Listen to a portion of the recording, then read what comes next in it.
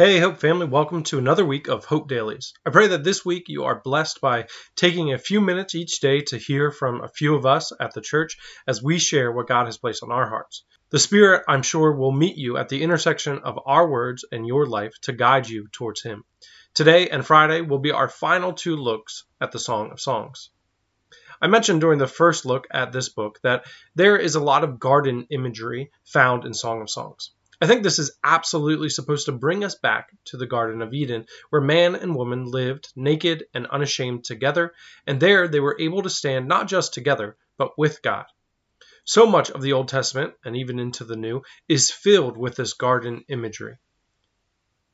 How are you when it comes to gardening? I'm mostly an avoider. I just don't do it. We have two beds in our front yard that surround trees, and once every 5 years or so, I dig up the grass that inevitably grows in there in hopes that it stops forever. So far, that's yet to work. But that's basically my contribution. Given direct instruction from Leah, I can manage a bit more. We actually both feel a little bad for our lack of gardening skills. We inherited a very cultivated and established plant life here. The former owner took pride in his landscaping and gardening. We have beautiful narcissus plants that grow both in the front and backyard. A rose bush on the side of our house. They still exist, but to little credit of ours. Gardens take work. Gardens take cultivating. Gardens like at Longwood Gardens and the Morris Arboretum are staffed by dozens and take hours daily to maintain. And that's not to mention the work it took to get them to the place where they can be maintained. Beautiful things take work, but they make for beautiful gathering spots. My parents love to visit Longwood Gardens. We took our girls to the Morris Arboretum last year, and it really was a beautiful place. God also loves to gather His people in gardens. The first people were placed in a garden. After the flood, Noah plants a vineyard. Jesus gathers His disciples in the Garden of Gethsemane. And we are painted a picture of a time where all will be gathered to Christ in the garden, where we will once again be able to eat of the tree of life. Here in Song of Songs 6, 1-3, we read some of that garden imagery. Where has your beloved gone, most beautiful of women? Which way did your beloved turn, that we may look for him with you? My beloved has gone down to his garden, to the beds of spices, to browse in the gardens, and to gather lilies. I am my beloved's, and my beloved is mine. He browses among the lilies. The couple of Song of Songs will once again meet in the garden where beautiful things bloom, where a beautiful thing is cultivated. Certainly the garden itself, but their relationship. She ends this reply by saying, I am my beloved's, and my beloved is mine. For her, the garden was a sense of belonging, a place where she could be with the one who she loved and was loved by her. While farms and orchards provide obvious benefit to those who work them, but also to those who do not in the crops that they produce, gardens are less obviously beneficial. Certainly there are benefits. Going into them is probably above my pay grade, but for the most part, gardens of flowers are often kept simply for their beauty.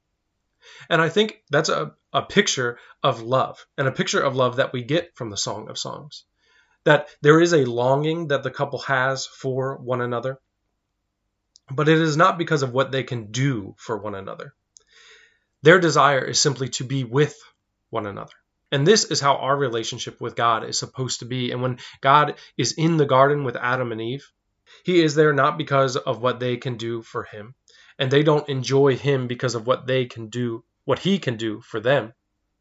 Instead, they just enjoy being with each other. And I imagine this is how it will be when we are once again in the garden. We will be with our brothers and sisters in Christ, and we will be with Christ Himself. And we will enjoy it not because of what the garden can do for us or what we can do for the garden, not because of what we can do for one another or what Christ can do for us, but instead we will enjoy just being with one another. Our visits to Morris Arboretum and Longwood Gardens and places like that, there isn't much that we have to show afterwards, but it's nice to just be there.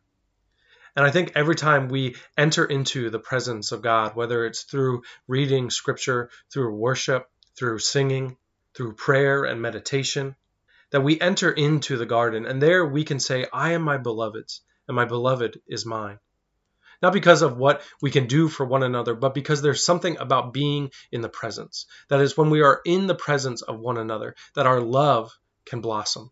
The work that you do to cultivate a garden is because you love to do it, because you know that the end product will be worth enjoying, not because it does much for you. God is the master gardener. We are what he has planted, and he works to cultivate us to be the people that we are supposed to be so that we can take the form of Christ, not because he needs us to, not because we supply some ultimate benefit to him or to the universe, but because he loves us. Find some time this week to enter the garden, to put away the distractions of this world and simply to be in the presence of God. And there you will have a taste of what it will be like to be in the garden. We need to do this regularly, for love blooms in the garden.